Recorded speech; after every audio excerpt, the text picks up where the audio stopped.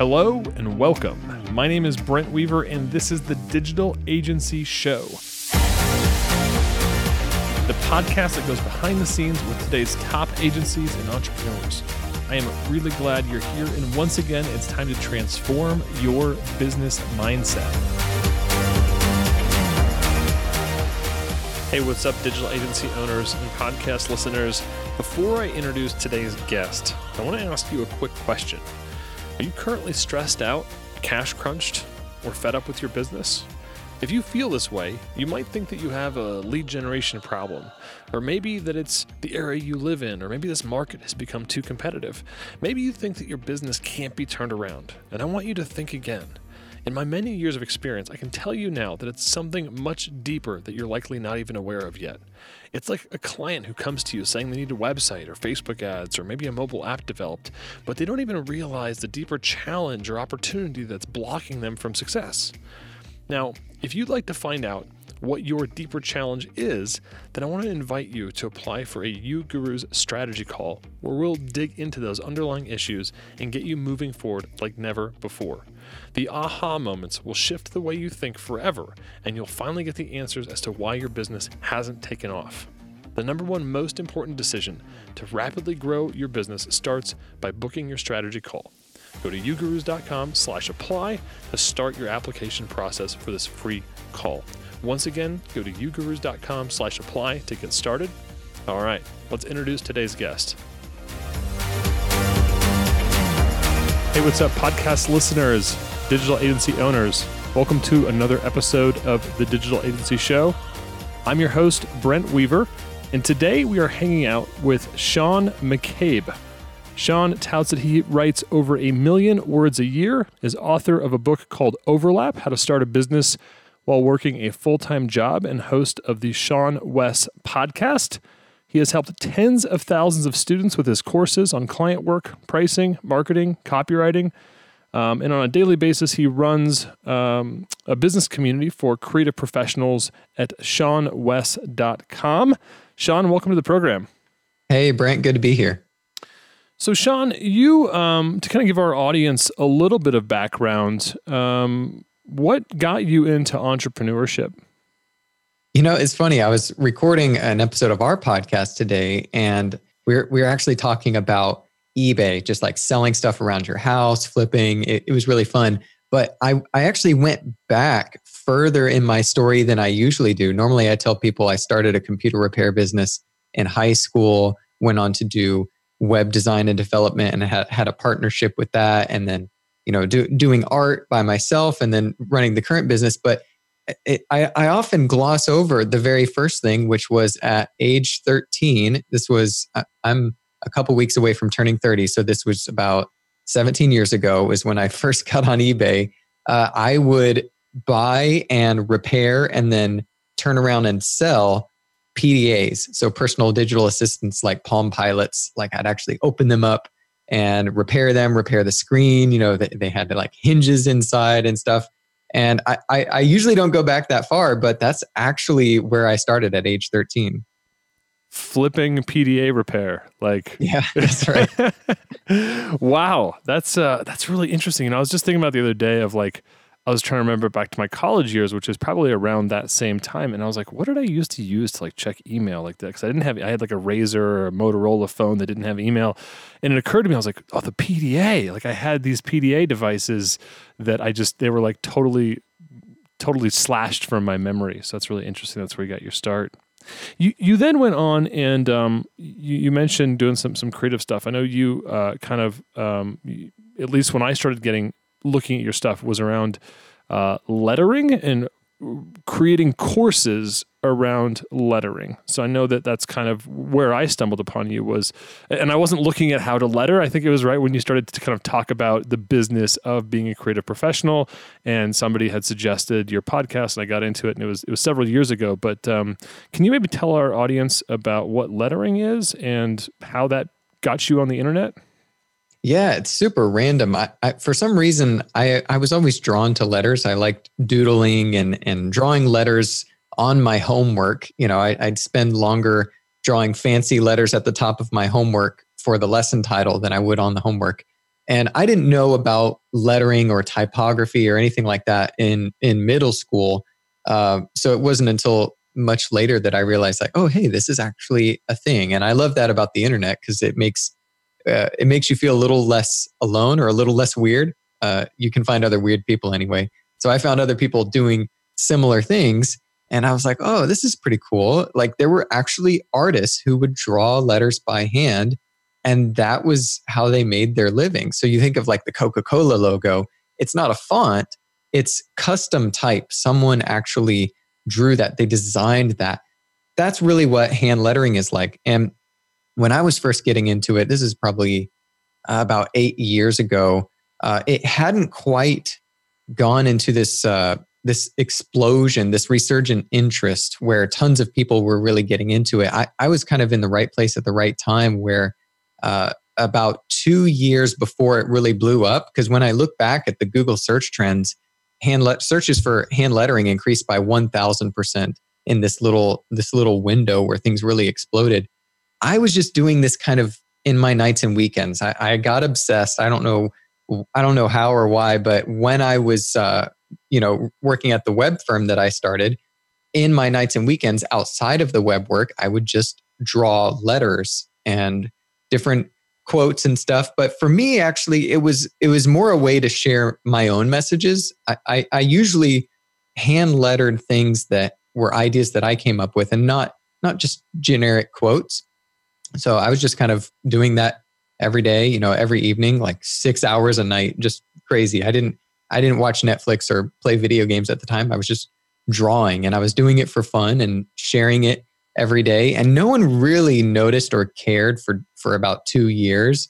And suddenly, like 2 years into that, I did the math and I probably spent about 9,000 hours drawing letters over, 4 or 5 years or something like that. And a bunch of people were saying, hey, can I get t-shirts of your work on it or prints? Or people would ask me for custom type logos. And basically before you knew it, I was making over $100,000 a year as a freelance hand lettering artist. I kind of hibernated the web firm and I was just doing art and I was making great money. I had learned about licensing.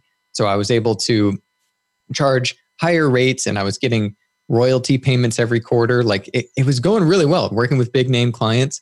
But I was kind of ignoring the elephant in the room, which was while I was working with clients and making money for myself, a bunch of people had started following my work who wanted to learn how to do what I did, which was making a living as a hand lettering artist. And I thought, okay, well, I'll make you a guide. Here's a guide. Here's a 10-step guide. Go check it out. And then over the course of a year, a couple 100,000 people read that guide because that page had risen to the top of the Google search results during this resurgent interest in hand lettering that who knows where it came from, but obviously there was interest here. And so after that year, I thought, well, I'm going to save up enough money from my client work to take off client work and produce a course. And long story short, I launched that course and that course made 6 figures in the first 3 days of launching it. So that kind of catches us up. 6 figures, a course specifically on lettering. Yeah, it was very, very crazy. But I mean, essentially you became one of the top authorities. And I mean, if Google is ranking your kind of how-to content on this, obviously they're saying, hey, this guy knows what he's doing, has built a following, has built the authority and trust. They're essentially giving you their, vote of approval. And that helped you lead to this launch, which then I assume at that point, you're probably like, okay, well, this is probably my full-time thing now. Well, it was my full-time thing before I made the course because I was just working for clients and I was sharing my work every day and I was just sharing the work that I was doing, which is how I made my living. And then the teaching angle kind of came out of nowhere. I was thinking, I don't know what I'm going to make from this course, but I wasn't trying to live off of teaching it. I just thought, hey, this could be good. I'm solving a problem. Maybe I'll make a little bit of money. If not, I just go back to client work. Catch me up on, so this is your first course that you launched, and then now that's kind of grown into basically SeanWes.com, which is a collection of courses and a membership community on how to run an online business, which I assume kind of a lot of the stuff that you at least initially started teaching was probably out of that launch for lettering and how to build a course and how to make money online and some of those kind of fundamental things. But tell us kind of what Sean Wes is right now. Yeah, so Sean Wes is a business community for creative professionals. It wasn't always that. At one point, it was computer repair. At one point, it was lettering. I'm really not being facetious when I say I have no idea what I'm doing. Like that was kind of the premise with my podcast was I'm just going to iterate in public. I'm just going to share what I learn as I go. And I've made a lot of mistakes. I've shared them on the podcast, but the podcast kind of came about in just talking about how I was making a living as a creative professional. At the time, it was as an artist. And then I had this course launch and people were saying, how did you launch this course? And not just artists, but at that point, people outside the art world, well, they want to launch a 6-figure course in 3 days. So what did you do? And I said, okay, here's a, multi-thousand word case study on every single thing that I did. I'll just break it down for you. And so that's kind of how the podcast got started, just sharing everything I know, and today we recorded episode 389. We're 5 years in. The show it has millions of downloads, and it's kind of just grown from there. People started writing in and saying, hey, this has changed my life. I've been able to quit my job or move across the world. And I was having these incredible conversations over email, but only one-on-one with people, and they weren't able to talk to each other. So we thought, why don't we create a community where, people can connect and meet, and then we end up hosting a conference, and so it kind of just grew from there. And I remember for a while when you would go to Sean Wes, it was like this kind of split down. It was like the lettering business, like go over here if you want to buy lettering courses, and then go over here and you can buy kind of business courses on what I'm doing with how I'm launching and running this kind of lettering side of my business. Are you still? Is the lettering part of the business still a thing, or is the business community and creative professional community kind of taken over now for you? There was an awkward transition that you're talking about where the lettering stuff was still doing really well. I wasn't actively doing lettering anymore. I had moved on to, I really did enjoy lettering, but I had gathered all these skills in learning about marketing and business to be able to create that I started teaching the skills that I had developed over the years, like copywriting and pricing my services and licensing and contracts and all of the really practical stuff about running a business or freelancing or an agency that you didn't really get in school. Like the practical stuff you needed to actually pay your bills, there was this gap. And so I don't know, I was responding to that desire, what I was hearing from people, what they wanted to learn. And I just started teaching that stuff. But it was a weird transition where I said, okay, I'm not gonna create lettering anymore. I'm gonna teach business, but the lettering stuff was still selling. And so I didn't want to completely bury it. So there was a period where it was like trying to make it easy to find this thing, but also, hey, we're kind of shifting into this new season. Were there any, fears in that transition of kind of going from one thing to another? I mean, it almost seems like when I look at, your story over the last decade, I mean, it seems like a lot of transformation and transition, but a lot of it has been kind of under one brand. I mean, to start out as, computer repair, web design, and evolve that into lettering and now a business community, kind of all in the same brand and direction. I mean, has there been kind of a death and rebirth phase or some things that you've been, fearful of letting go? Yeah, absolutely. I think for me, it was just it was an identity thing. Like people knew me as the lettering artist. And in trying to move beyond that, after I had focused on that for 4 or 5 years, it was really tough. And I actually felt like this is holding me back. If I'm honest, like my mindset was I'm just a lettering artist. Like who am I to teach about business? And I thought it was this thing that was like, it was like a weight, that was pulling me down, that like, I want to fly, but like, I'm known as this lettering artist and it's keeping me from teaching business.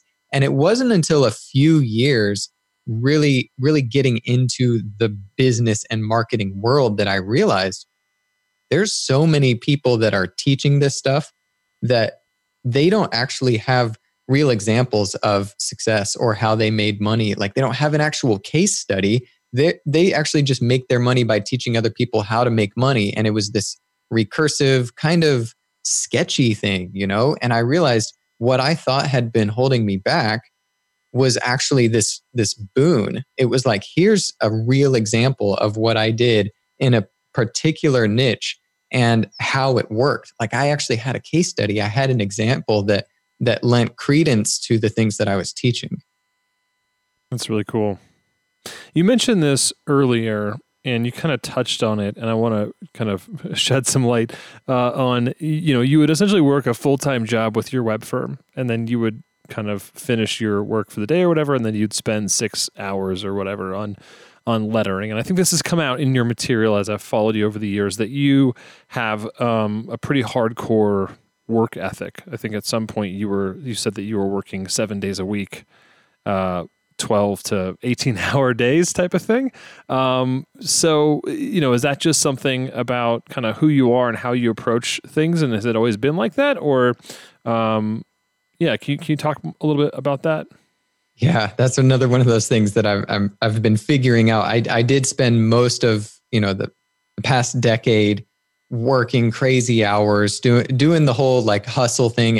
And I do believe in hustle, but I think you have to hustle as hard as you rest, or you have to rest as hard as you hustle. Because if you don't rest as deeply, as purposefully as you hustle, you're going to burn out. It's just inevitable. And I did reach that point, and I have experienced that, and it's no fun. But I tend to just get obsessed about whatever I'm doing. Like I want to be the best at this, even just for myself. Like I want to be the best I can be at something. And throughout my life, there's been this theme of overlapping from one thing to the next. I've got the thing that pays the bills, but then there's this other thing on the side that I'm really interested in. Like, oh, I'd really like to do that, but it's not the thing that pays the bills yet. And so like making that transition between the thing that pays the bills and the thing you really want to do is something that's been a recurring theme for me. And I think I'm still going through it, from repairing computers to building websites to doing lettering to teaching people to, hosting a conference. I've been working on a software company behind the scenes. And then more recently, about 4 years ago, I had this idea after seeing a video about a guy named Stefan Sagmeister who took off every 7th year. And I was like, that's a really interesting concept, but it's a little bit extreme and I don't want to wait until 7 years, but I need something. I need some kind of deep rest. Because if I'm all on, like I'm just obsessed about whatever I do, I don't really know how to stop. I don't know how to take a break except to go all in on a break. Like whatever that looks like, I'm going to go all in on whatever it is. So what does it look like to go all in on a break? Well, you got people taking sabbatical years. And I was like, I need something smaller scale than that. And so I just took this 7 concept, like there's 7 days in a week. This person's taken 7, a 7th year off. What's something in between? And so I just started blogging and podcasting about this idea of taking a 7th week sabbatical, where I would work for 6 weeks and take off the 7th week as just kind of this rhythm to balance my tendency to work super, super hard. And when it came time to do this, I started to balk at the idea because I wasn't sure I wanted to do it. I didn't want to keep it up, but I had already told everyone I was going to be a guinea pig. I'm going to iterate in public. Everyone's like tuning in, the next episode of Sean takes a week off. What happens, So I had to go through it with it and kind of grit my teeth, as sad as it sounds, and take a week off. And isn't that weird? I think a lot of entrepreneurs can relate with that, though, that taking time off, even if it's not like in a pre-programmed every 7th week. I mean, even just taking a week off, I think for a lot of people that are listening to this show right now, they might be thinking to themselves like, gosh, when was the last time I took a week off? I mean, I was talking to a customer the other day and she hadn't taken a week off in, I think something crazy like 4 years. Yeah. Yeah. I mean, it's everyone I talk to. It's this idea of taking purposeful time off to rest is so foreign. And we love our work. We created our business. But the thing is, we created it in a lot of cases because we wanted freedom. And there's this joke that's like, you quit the 9 to 5 so that you can pick which of the 15 hours you want to work in a day. It's not exactly the freedom that you had in mind when you started out, but who's to blame? Right. I mean, didn't you kind of create the environment you live in? Like you made your bed, now sleep in it. Why don't we create this scenario where we give ourselves that time? Like we give ourselves that freedom. And that was something that I didn't have. And so it was just this compelling idea, but I thought, hey, I'm going to try it. I'm going to see what happens. And that was 4 years ago. And I have not looked back. It has been an absolute game changer. Not only do I take off every 7th week, but I pay all of my employees to take off every 7th week. And it's been incredible. Like one of my employees was working on a music album. He plays all these different musical instruments. And he'd been working on this for like 7 years, something crazy. And over 2 or 3 sabbatical weeks, he finished his entire album. Wow. That is such a cool gift to be able to give someone. But it's like, we're happier. We're more well-rested. We do better work. It makes so much business sense to me because people will be like, oh, that's great. You get to rest. Maybe you don't get as much work done, but work's not everything. And I say, no. We get more work done because here's what I believe. Things take as long as the amount of time you give them. Like if I say, Brent, do you think you could get 70 years worth of work done in 60 years? You're like, okay, I'll just work a little harder each day. Yeah, I could do it, But at a smaller scale, it's really hard to think that way. Can you get 7 weeks worth of work done in 6 weeks? The answer is yes, because things take as long as the amount of time you give them. So you just get your back against the wall. You start tracking your time. I track my time on desktop and mobile, apps like Rescue Time and stuff. You start seeing where your time is going. It's a sobering realization to realize just how, like, I think of myself as a productive guy. I waste a lot of time. And when I give myself less time to get things done, I get them done. Mm. It's interesting that constraint that you've now built into your business. I remember I really wanted to go to this one conference, and it just happened to line up with when we were kicking off our 3rd version of our boot camp program, which is like a 10-week business accelerator for agency owners. And it happened to be literally the very first week in this conference. And I was like, well, I really need to go to this conference because it's like the thing that I want to do, but I can't miss the first week of program. And then I was like, well, wait a minute. What if I taught like my team how to deliver the entire first week program, like the onboarding, all that kind of stuff? And it actually forced me to make a lot of decisions that I had been really dragging my feet on. And I kind of used that almost as a constraint to prepare and to figure things out so that I could go on this conference. Well, okay, so that was the short term, benefit was like, oh, great, I got this little thing done because I had to take this week to go to this conference. But then the long-term benefit was the next, 30 boot camps that we launched and ran. I never had to be there for the first week, And so I imagine for you in this 7th week sabbatical paradigm, it's like almost like you, not only are you getting rest, but you're also creating a constraint for your business to say, not only are we going to get more work done, but we're going to actually prepare our business for us not being here. I mean, have you seen any of that kind of benefit for doing this? Oh yeah, that's a great point. I'm glad you brought that up. It actually highlights when you say this, it sounds insensitive, but everyone is replaceable, right? Like if someone gets hit by a bus, it's going to be a very sad thing, and we're going to have to figure out what to do in the business. We can't just let the business completely fall apart. And the same is true with you, the business owner. You need to essentially replace yourself in the business so you can work on the business instead of in the business. But what sabbaticals does is if we all need to be off And there's a bigger topic of if you have large organizations. By the way, little PS, my mission is by the year 20, what is it now?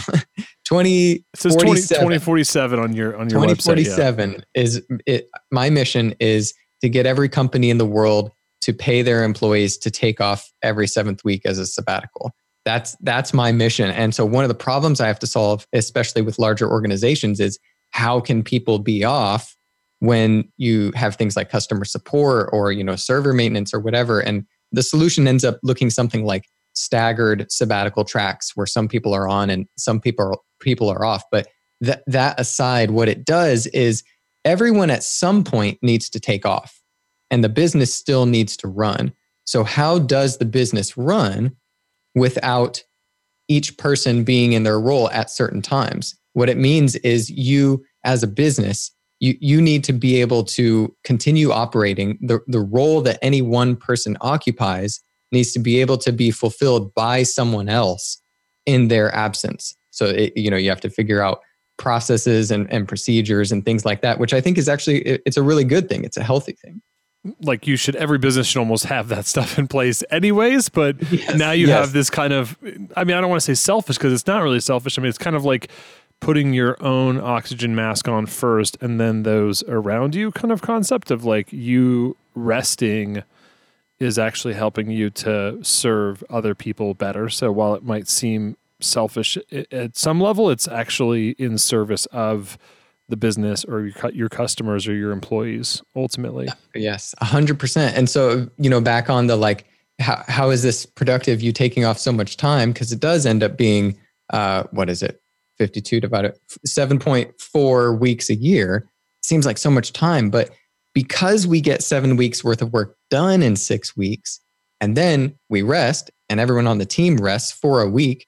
And there's only one rule for sabbaticals, only one rule, which is freedom from obligation. You can't schedule anything for your sabbatical week because people think, oh, look at all this free time. I'm going to do this. I'm going to do that. Yes, I'll do that meeting. Yes, I'll take that phone call. Yes, I'll get coffee with you.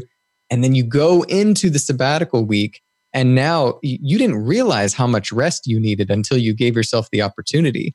So now you're craving downtime. You're craving rest. But what do you have? You have this full agenda of obligations, which completely negates the purpose of rest. Now, that's not to be confused with you're not allowed to do anything, stare at a blank wall for 7 days. You can do anything you want. It's just you want to say yes to it while you're on the sabbatical, because that is the time in which you know your true capacity. When you're on the sabbatical, when you have the option to rest or to do something like meet someone or work on a music album, that's the time to make that decision and not preload it beforehand. So you've got this pure week of anything you want it to be. You could go through all those courses you've bought that you haven't touched. Is that just me? That's my pile of good intentions. We don't talk about that pile, Sean. Oh my gosh. I'm looking at books on my desk. I keep buying them thinking that'll make me read more, right? But you got this beautiful week of possibility, no obligations, anything you want. It's amazing. And so what happens is we come back, employees come back, I come back, reinvigorated, recharged, energized. And so we get the 7 weeks worth of work done in 6, and then we come back and there's this spike in productivity because we're recharged. So overall, it's a net win. We're more productive than if we didn't take off that 7th week. You mentioned your big goal of to get every company in the world to pay employees to take off every 7th week, which I think is an amazing BHAG. You mentioned the staggering for larger companies that have teams as kind of a tactic of how this could potentially work for them. But it sounds like your team, do you guys all kind of do this on the same schedule? We do. We've been at varying sizes. We're smaller now than we were. We had 8 at one point. We have always taken off the same 7th week. It hasn't been too much of a problem with us. We don't have enough volume for it to matter. Yeah. But if we ran like a SaaS company or something like that, we probably would have to have at least someone on all the time. So, in full transparency, we just did this big event, right? We have a couple hundred digital agency owners out to Colorado once a year for 3 days of like intense learning and networking and community building and all this kind of stuff. And it was our sixth annual conference. And it was amazing, but like for me personally, I put a ton of work into it. I mean, you did some conferences. I'm sure you understand the stress of putting on an event. Like it's exhausting. It's not just like the week before. It's like the 90 plus days before. 13 months before. Yeah. So I was, and especially as you get closer to the event, my work day goes from, probably a usual like 12 hours and it starts to eke to like a 13, 14. And then like the weekend of the event, it's always like 21, 22 hours. It's like I'm sleeping for 3 or 4 hours.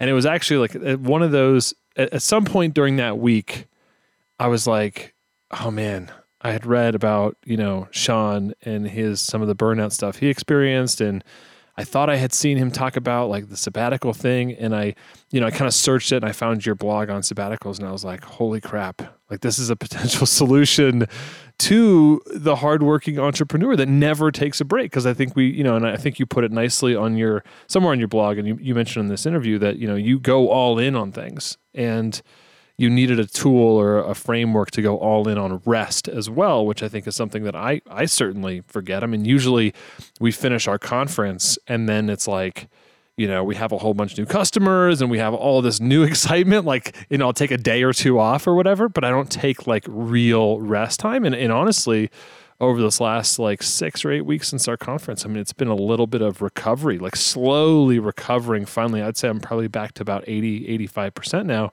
But I started to look for a solution for burnout. At what point should people that are maybe listening to this episode be thinking to themselves, like, am I experiencing burnout? Am I experiencing something in my business where this could potentially be a solution? Because that's for me, Sean, how I kind of looked back or looked deeper into this topic that you'd presented is like as a solution or as a tool to solve this problem of burnout. Like what should they be looking at in their own businesses if they might be experiencing this? Well, the first thing is if you're asking yourself, am I burned out? Am I burning out? It's already too late. You are. That's like, the answer. If you're finding your way to Google, typing in burnout, then you're probably like, that's your very binary indicator. Like you probably have burned out or you're in the process of it. I didn't recognize until 6 months after the fact. And I've experienced different versions of, I would say, burnout on its own, as well as burnout that came more in the form of depression, which I did a podcast episode on, recovery from depression. And I did not recognize until 6 months after the fact. And so I've talked to other people as well, and I've discovered that if you're asking the question, then you are. So that's really good insight. I think that gives great clarity for I don't think I need a better test than that. Right? So let's talk about this. So in terms of if somebody is interested in starting down this path, and this is part of your mission by 2047, and I want to help you do that. And I don't know if I'm ready to make a public statement on this. I should say I'm considering this. I'm thinking about it. I might have put some dates on my calendar. I like to keep things a little close to my chest until I at least know, like, okay, hey, I've done this. But if somebody's thinking about taking their first sabbatical, whether they follow your 7th week sabbatical or not, you mentioned your kind of one rule is freedom from obligation. What were some of the things that you were thinking about kind of before you committed to your first sabbatical? Like, were you worried that this was going to not work? Were you worried this was going to be a waste of time? Were you worried that your business was going to fall apart? I mean, what were some of the things leading up to your very first sabbatical that you were thinking about? Well, literally all of the above. So first of all, thank you. I'm glad that you want to help the mission. Second of all, I want to encourage you to, I'm just going to push for it. Make the commitment on this podcast. Tell the listeners that you're going to do it, and then share, document the journey. Because yes, to all of the above, I was afraid of all of those things. And I'll be honest, the only reason I followed through with it is because I told people I was going to do it. It was just that accountability, that commitment that actually got me to do it. And what I've noticed with onboarding different employees, as well as working with people to implement sabbaticals in their own lives, in their own companies, is the third sabbatical. So this is the third, seventh week is the hardest. The first one feels like a vacation because you've experienced that before. It's the closest thing you can relate to. The second one, it feels wrong. Like, oh, you know what? I misspoke. The third one is where it clicks. The second one is the hardest. So it's the first one feels like a vacation. The second one comes way too fast because you're used to your vacation coming 50 weeks later, not 6 weeks later. So it comes way too fast and you're thinking, there's no way I can't take off time. I have so much work. I can't take off this time. And that's where people usually fail, is they won't do the second week or the second sabbatical because there's too much work to be done. If you can make it through that, the third sabbatical is where it's like a physical thing, like your body craves it. Like you reach it and it feels right. That's where it clicks, is that third sabbatical. So you've just got to get to that third sabbatical. As far as what to do, so obviously this is the topic of my next book. My next book is called 7th Week Sabbatical, and I've been writing it offline, personally. And I thought, you know what? If I get hit by a bus, I want at least part of these ideas to be out there. And, I again, this is my mission by 2047. So I want the message to spread. So I decided, hey, I'm going to write the book in public. So that's why I made that sabbatical.blog website, is just, here's where I'm going to write the book in public. And, I'm just going to share that. Like, I'm just going to iterate in public, all of that. But so that's where you can go to find basically the practical steps. But this is as simple as it was in 2014 when I started this. I went to my Google Calendar. I created an event called Sabbatical. It went Monday through Sunday. And I said, repeat every 7 weeks, save. And I haven't touched it. I just haven't touched it since then. And that's really the only way that I keep doing it, is because I just look at the calendar and I say, oh, there it is. I guess I have to take a sabbatical. I kind of throw up my hands like, well, that's what's on the calendar. I got to do it. And you've kept to that for the last 4 years. And then your first, quote unquote, 7th year sabbatical, which was kind of the original inspiration from that TEDx talk, which I actually remember watching that talk several years ago. It's like an architect, is that right? That does it, or that had the TED talk on that? Yeah, it's or a designer, some kind of designer, I think, agency in New York. Yeah, and I remember watching that and being like, oh man, and he actually talks about it in his TED talk about how when he comes back, what he did in his sabbatical inspires his work for like the next 6 years. So it's like, it was like, I remember watching that and being like, oh my gosh, like, could I do that? Right. And I'm like, a whole year, like that just sounds like too much. But I feel like this is almost giving you some stepping stones or some confidence to build the systems, maybe build yourself out of your business. What is have you set your year yet for the 7th year? Yeah. So the idea that originally inspired me to do a small scale version, I eventually came back to it, revisited it a couple years ago. And I thought, you know what? At this point, a couple years in, I've seen the benefits of purposeful rest and purposeful time off. Like, the sabbaticals concept is incredible.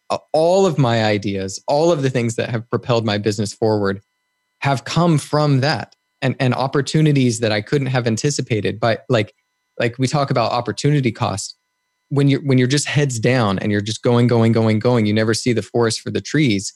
There are so many things that you missed. You don't take a breath. You don't take a step back.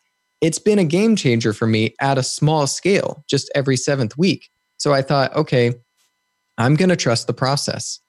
I'm scared to death, but I'm going to take off a 7th year. Like, I'm like this workaholic who for a decade worked 16 to 18 hour days, 7 days a week.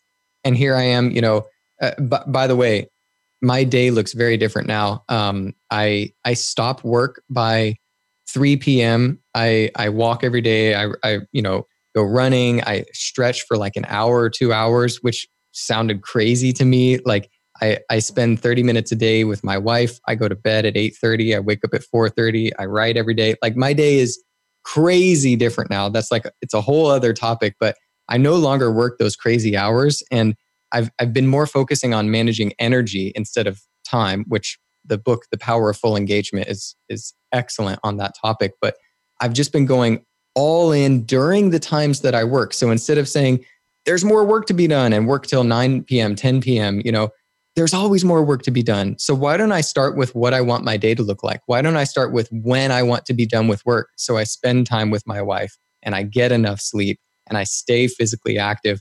Why don't I start with what I want life to look like? And so everything in my life has transformed as a result. And I thought, okay, this has been great. This has worked.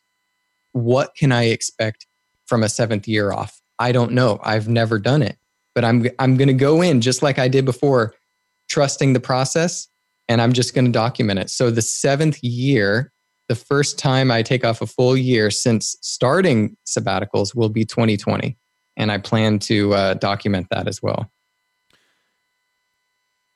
And you can definitely find out a lot more details about your experience so far doing the sabbaticals at your website, sabbatical.blog. I feel like I have 50 more questions on some of the logistics of the sabbatical. But I think at a high level, going through your material, listening to you today, I mean, I'm personally sold on this. I'll take you up on your suggestion. The December 3rd through 9th is when I first, kind of journaled on this. When I first kind of felt a little bit burned out, I was like, okay, you and I talked over email a little bit. I journaled a little bit more about it, and I did mark it on my calendar. I just did the exact same thing you suggested in your blog of like every 7th week. So that's my first one. That's going to be my quote unquote vacation. I know some things, so I'm going to commit to that. And that's I definitely beautiful. I'm so excited for you. And like the reason I was even public about this, because my first thought was I'll just take a sabbatical. No one needs to know. I thought, I want to make a deal out of this. And so I would pre-record little mini sabbatical episodes to go out on my podcast during my absence, just to remind people of the importance of rest. And as a result, I've seen that other people have started taking their own sabbaticals. And it's so cool to see. And it wouldn't have happened if I hadn't shared that with my audience. And I'm also thinking about this. So do you have people that have families, like kids? And I mean, because when I was telling my business partner about this, I was like, hey, just want to let you know. And I was so funny because I was kind of like, I was telling him about it. And he was like, hey, are you like trying to sell me on this, or are you trying to sell yourself on why you should do this, right? And he was like, just go do it. But one of the things that he brought up, and this might be a common objection or a common kind of what if, is around like families and also like pre-existing vacations or time off plans. And what you had said earlier in the show was that you just took a recurring calendar event like every 7th week. It literally is arbitrary in how it falls. Do you have any experience with people in your community or that have followed your blog that have talked about how this works with other logistics around like, kids school, family vacations? I mean, any kind of pointers on that before we kind of close out the show? Yes. So it was originally created in 2014 and set to every 7th week. And so it's like, well, what happens when that falls on the week of Thanksgiving, like it does this year for me, or Christmas or some other existing holiday? That's when it falls. No problem. Take your holiday. Okay. What about when it falls not on Christmas? Do you still take the Christmas holiday? Do you still take the Thanksgiving holiday? Yes. You still take all normal holidays. We only work 5 days a week, so you still take normal weekends. It's just above and beyond and in addition to. Now, typically people take, a couple weeks of vacation a year. And so those are the 2 weeks that they really look forward to. And that's their vacation. And hopefully, although in some cases, it's not the case, but hopefully that's as stress-free as possible. But what often happens is it ends up being a really stressful thing because it's the only time you have off and like so much goes into it and you need to get all the rest, in. And it's like, it ends up being kind of stressful. So the important thing is not to conflate a sabbatical with a vacation. Do they coincide sometimes? Sure. But it's important to see them as separate because a vacation is often something where you travel, maybe you're visiting family. And in many cases, it's not the same as rest. sometimes you come back from visiting family for Christmas and you're just really tired, especially if you have kids traveling with you. It's a lot of energy.